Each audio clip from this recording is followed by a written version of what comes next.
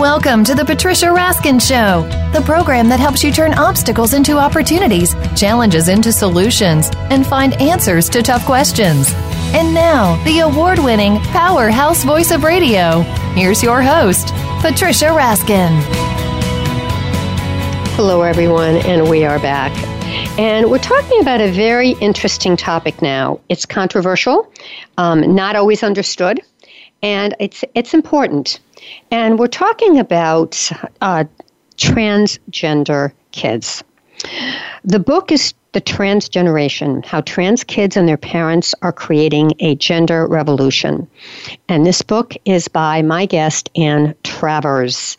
And Ann is a professor, associate professor in the Department of Sociology and Anthropology at Simon Fraser University and in Canada. And what we're talking about today is really trying to understand, to get an insight into the everyday facts of life for a trans boy, a trans girl, or a gender-fluid child in a world of rigid gender divisions and expectations. As a sociologist, Ann Travers devoted over 5 years to getting to know the diversity of trans kids between the ages of 6 and 17 across the United States and Canada. Based on extensive interviews with not only trans kids, but also with many supportive, struggling parents, she sheds light on how trans kids cope with being misgendered, misunderstood, teased, bullied, discriminated against, and disabled at school, in sports, and in public places. Also by the healthcare system and well-meaning teachers and coaches. So it's a big, big topic, but that's what we're talking about. Welcome, Ann Travers. Hi, thanks so much for having me on the show. Yeah, I'm glad you can talk about it. You know, one of the things I'm reading here is, imagine being a boy forced to attend school dressed in a girl's uniform, or imagine being a girl banned from the girls' bathroom and too afraid to go into a stall surrounded by boys. I mean, those are tough things. So see if you can unravel it a little bit for us. What's the first thing you want us to know? Well, the first thing that I want to emphasize is that the majority of trans kids are invisible. They don't show themselves because they know that they would be ridiculed or rejected or punished for saying who they really are. We put so much time and energy into teaching kids that there are only two sexes, into telling them which one they are, and in emphasizing differences between boys and girls, that kids get the message loud and clear that deviating from either a boy or a girl category or refusing the category that was assigned to them will have very negative consequences. So most just hide it. And it's really obviously very hard on them in terms of mental health and self-esteem. They feel that they have no place that they belong. They feel that there's something wrong with them. Yeah, and the data indicates that approximately 1 out of 137 teens identify as transgender. I mean, that's not a small number. It isn't. No, what do you think? But I also believe that it would be higher if we had a more open attitude to gender. If we understood gender as a spectrum and didn't spend so much cultural energy telling kids what sex they are and what this means, I think that there would be more kids, more young people who would say, the male-female thing doesn't quite work for me. What about gender nonconformity being considered or looked at as a psychological disorder? What would you say about that, Ann? Well, that is based in an understanding of sex as determined at birth, that there are only two sex categories, and that failing to conform to the sex category is, a psychological failure. But if you start to look at the fact that this two-sex system is actually a cultural production and isn't based in nature, and that, the range of personality traits, etc., likes and dislikes, are far more complex and nuanced than so-called gender categories would dictate, then we see that, like other kinds of nonconformity, gender nonconformity has been pathologized in order to control and to, prevent it. But let me ask you, when you say that this is different with animals, is it? I mean, do you see these differences? And explain that. There's a really exciting piece of work by Joan Roughgarden in which she details gender diversity in the animal world. And, we have this idea that there are clear male and female boundaries, but there are always outliers. There are always, animals, etc., or people who defy this categorization, but typically we call them outliers, or that they're like some parents of trans kids, not the ones that I've interviewed, think that their child has a birth defect. They can understand it in only this medical term, that, there's something that's normal that is to be expected, and anything that deviates from that is some kind of, defect in nature's plan. But in fact, there's great variety in both the animal kingdom and in the human species in terms of sex and gender traits. And aren't some humans born with both genitalia? Yeah, both or male and female. Combination of chromosomes and external genitalia that are at odds, and that's a category of people that we typically refer to as intersex. And the intersex community has been working very, very hard over the last 30 years to stop doctors from performing unnecessary operations on infants and small children that are not designed to address any health issues, but rather to make them cosmetically conform to a two-sex system. And I guess the other question is, how do they decide? The parents are then making that decision for the child's gender, correct? Well, with the advice of a doctor, for sure. Yes, exactly. And, intersex people who have become social activists around this talk about how they have no sexual function because of the way in which they were treated. Their intersex condition was treated, or they have perpetual bladder infections because of scar tissue, etc. And these surgeries were not performed for health reasons, but entirely to shore up the two-sex system, with terrible consequences for intersex people. And, intersex people have been working very, very hard to stop the routine sexual surgical so-called correction of intersex babies. What's the percentage of intersex? Because that seems much less common than transgender. I know that Dr. Ann Fausto-Sterling estimated 2 to 4%, but more conservative estimates are 0.9 to 1%. So it's rare. But the assumption of, people who are assigned boys having a gender identity that is male, and people that are assigned girls having a gender identity that is assigned female is incredibly troubled, because the range of behaviors that are common to people who are assigned girls are probably much smaller than the range of behaviors that vary. I mean, if you look at the so-called average boy and so-called average girl, there are more differences among average boys and among average girls than between the two averages. It's just what we're taught to look at. It's like we're taught to see the two-sex system as based in nature, and we explain anomalies away. So you're saying that there's more of a difference between women in their own gender. There's more differences in your own gender than there are between genders? Really? Yeah, if you think about it. Well, if you think about it in terms of sports, because this is one place where people often get hung up. If you think about the differences in athletic aptitude among people categorized as men and among people categorized as women, there's a far greater range of difference than there is between the so-called average man and the so-called average woman.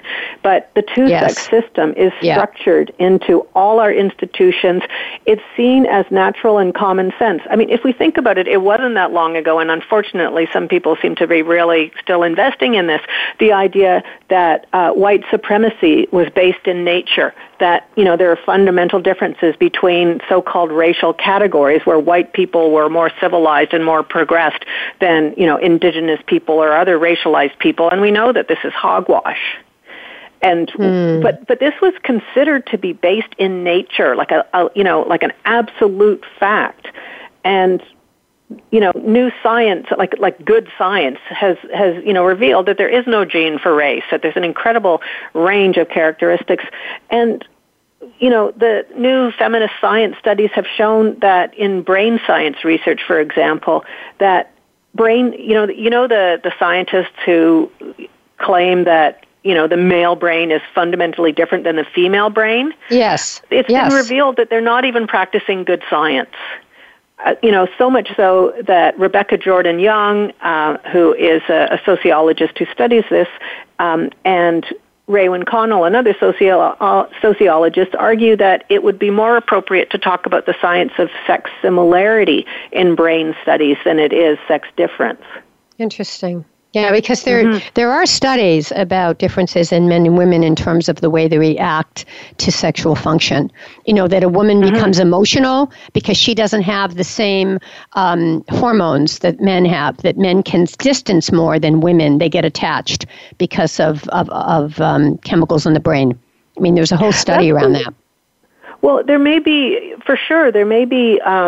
the result, but is that nature or nurture? Because if you look at the way in which boys are typically raised, they're discouraged from crying. They're not encouraged to develop their emotional intelligence and sensitivity.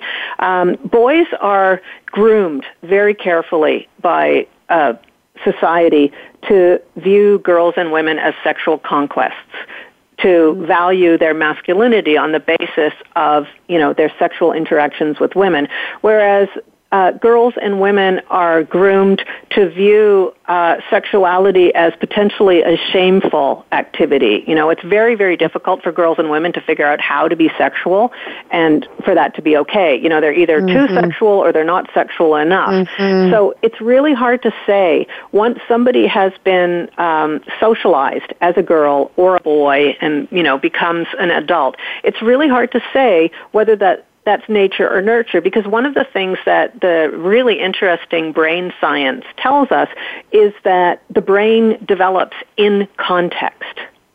The way in which brain and personality develop is environmentally conditioned. It doesn't mean that the same environment has the same effect on people, but there is the way in which our brains develop are mediated, which is why it's so important to have strong attachments between adult caregivers and children.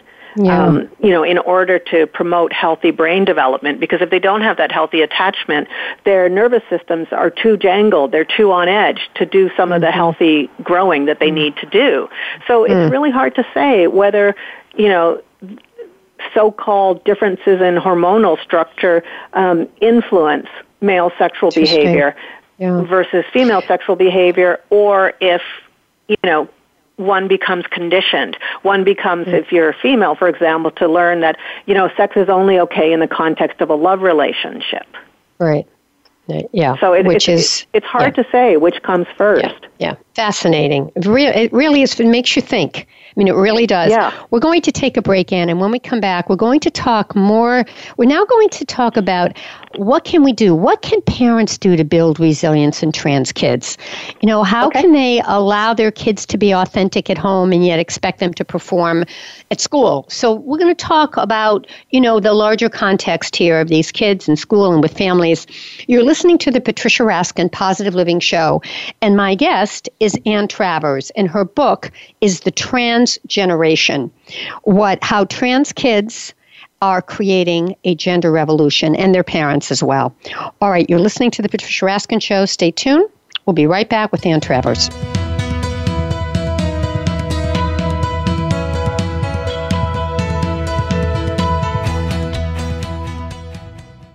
Stimulating talk gets those synapses in the brain firing really fast. All the time. The #1 internet talk station where your opinion counts. VoiceAmerica.com. Are you or someone you know interested in attending college? With both college tuition and college enrollment up 60% since 2002, there is a lot of competition, and careful planning needs to be a part of the process. Tune in to Getting In, a college coach conversation, hosted by Elizabeth Heaton and featuring a team of college coach experts. We'll bring you the tips, techniques, and know-how to navigate the road to college and do so the smart way. Listen live every Thursday at 4 p.m. Eastern Time, 1 p.m. Pacific Time on the Voice America Variety Channel. Can you truly be a change agent in your community? We think you can. Tune in every week for Envision with co-hosts Thomas Rosenberg and Ronnie Langer Kroger. The show is all about building an inclusive and just future by connecting people with ideas. Connect with what's happening in your community, your country, and around the world as we speak with amazing guests who are fostering change and making their communities better. Envision is heard live every Tuesday at 2 p.m. Pacific Time, 5 p.m. Eastern on the Voice America Variety Channel. Our humanity is a thing we take for granted, but it takes many forms, and it requires much of us to fully express it. Listen to On Living, the Trauma and Beauty of Being Human, with host Dr. Leanne Nguyen. This program will explore topics about survival, fulfillment, hope, connection, being fully alive to ourselves and to others. Guests or people whose life experience inspires us to reflect on these questions. Tune into On Living, broadcasting live every Thursday at 11 a.m. Eastern Time, 8 a.m. Pacific Time on Voice America Variety.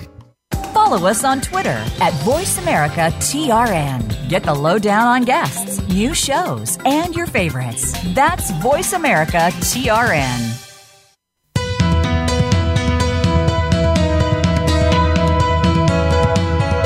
You are listening to The Patricia Raskin Show. If you wish to call into our program today, please call 1-866-472-5788. That number again is 1-866-472-5788. You may also send an email to patricia@patriciaraskin.com. Now, back to The Patricia Raskin Show. Hi, everyone, and we are back. And we are talking about a very controversial and sensitive subject, but one we're hearing more about, and that is transgender identity. My guest is Ann Travers. She's the author of the new book, The Trans Generation: How Trans Kids and Their Parents Are Creating a Gender Revolution. She offers rare insights into the everyday facts of life for boys and girls and gender-fluid children in a world of rigid gender divisions and expectations. And she is a sociologist, and she's assistant professor in the Department of Sociology and Anthropology at Simon Fraser University in Vancouver. Welcome back, Ann. Hello. All right, let's switch this a little bit to what parents can do, because this is not an easy thing.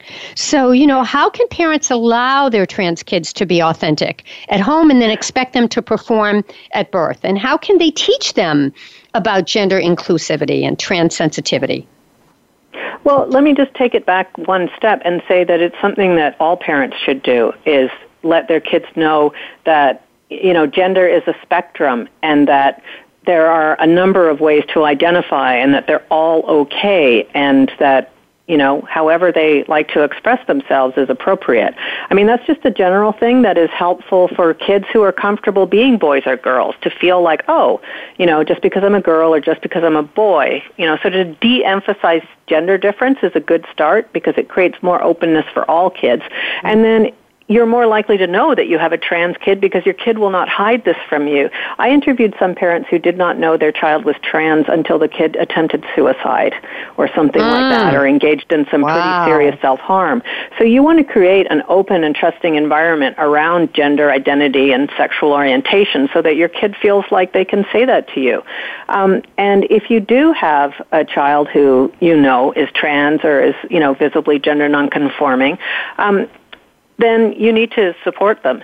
And I do want to say that there are incidences where children and parents agree that the best decision is to be who they are at home and to conform at school, because school is just such a dangerous environment.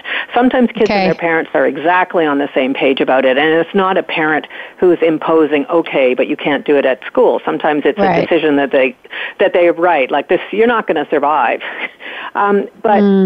For parents whose children are trans or gender nonconforming and you're holding them back, you need to stop, because you're damaging their self-esteem. So you need to educate yourself about trans issues so that you can be a good advocate for your child, because the most important factor in the well-being of trans kids is family acceptance and support. So you need to get on board. If your kid tells you that they're a girl and that's not how you've understood them, then they're a girl.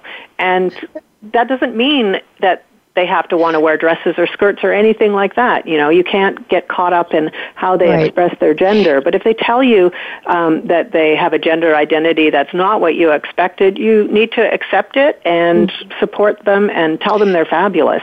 And work really hard to make sure that other people treat them well.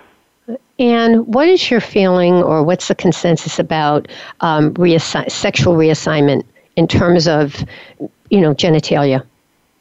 Well, the first thing that I want to emphasize is that for some trans people who choose gender confirmation surgery, that's a decision that happens much later. It's not something that children and young teens are engaged in. Surgeries are not performed on children and young teens, except in the case of intersex infants, without their consent. That's happening less now.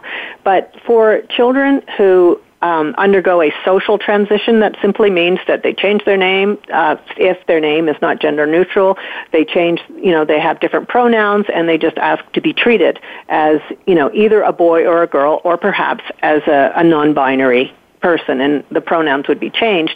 At puberty, some kids will choose puberty suppression therapy, which is fully reversible. And what it does is it stops the development of secondary sex characteristics. And in effect, it gives a kid some time to decide, to think, okay, do I really want to grow up to be a man, or do I really want to grow up to be a woman? And so they have a couple of years to just sort of sit and think before they have secondary sex characteristics develop that are very difficult to modify. So how do they do incredibly invasive procedures. How do they do that? Is it hormones? Is it like a hormonal treatment? Well, let's say you had a trans kid who was a boy, always knew they were a boy. So probably around 10 or 11, they'd start taking hormone suppression therapy. And all that would do is put a pause on puberty. They wouldn't develop breasts, they wouldn't develop hips, they wouldn't start their period, etc. So when they were about 13 or 14, if they had and then they would say, look, I'm a guy. I got to live as a guy. At that point, then they would be given testosterone, and they would develop secondary sex characteristics that are typical of men. Many trans people engage in no surgery at all. So they would, there are trans men who live as men who have not had any surgery at all. And it's a lot easier if they don't go through puberty. Because if you go through puberty, then you are looking at either, binding with a chest binder or having chest reconstruction surgery. But if a kid has access to hormone blockers, they don't have to do that. And, there are some trans people who do have genital surgery, but like I said, the majority of trans people will choose not to do so, or they'll never have access to that kind of treatment anyway. All right, we only have a couple minutes left, so I just want to say one thing quickly, but it has to be a short answer, and that is that if you're trans, you can like the person of your trans sex or the opposite sex, correct? It doesn't mean... No, it's not a sexual orientation. Got it. Right. So you could be a trans girl and still like a woman, or you could be a trans girl and like a man. It depends. Or like someone who is non-binary. You could be pansexual and be attracted to people of all genders. What does that mean? Explain that quickly. Pansexual is a way of describing a sexual orientation that isn't based on the two-sex system. Got it. So, if you recognize that, gender is a spectrum, then, people who are pansexual are attracted to the person, not the gender identity. Okay. Got it. All right, we're going to have to close. This is very fascinating. Again, tell people how they can get a copy of the book, Transgeneration. It's published by New York University Press, so you can go to their website, or you can Google Transgeneration and find it via, the usual online sources. Thank you so much, Anne, for being on the program. It was really... Thank you for giving me a chance to talk about the book. Thank you. Thank you. Stay on the line for a minute. All right, folks, that wraps up this edition of the Patricia Raskin Positive Living Show. Find me online, Patricia Raskin, Raskin Resources. You can listen to, that's on Facebook, but you can listen to this interview, the rebroadcast on Saturday at 3 p.m. Eastern and noon Pacific. And you can write to me, patricia@patriciaraskin.com, and I'd love to hear from you, and I'll put you on my newsletter list so you can see my upcoming guests on my programs and other things. Until next time, stay healthy, stay happy, get the support you need, and know you can make your dreams come true. I'm Patricia Raskin. Bye for now.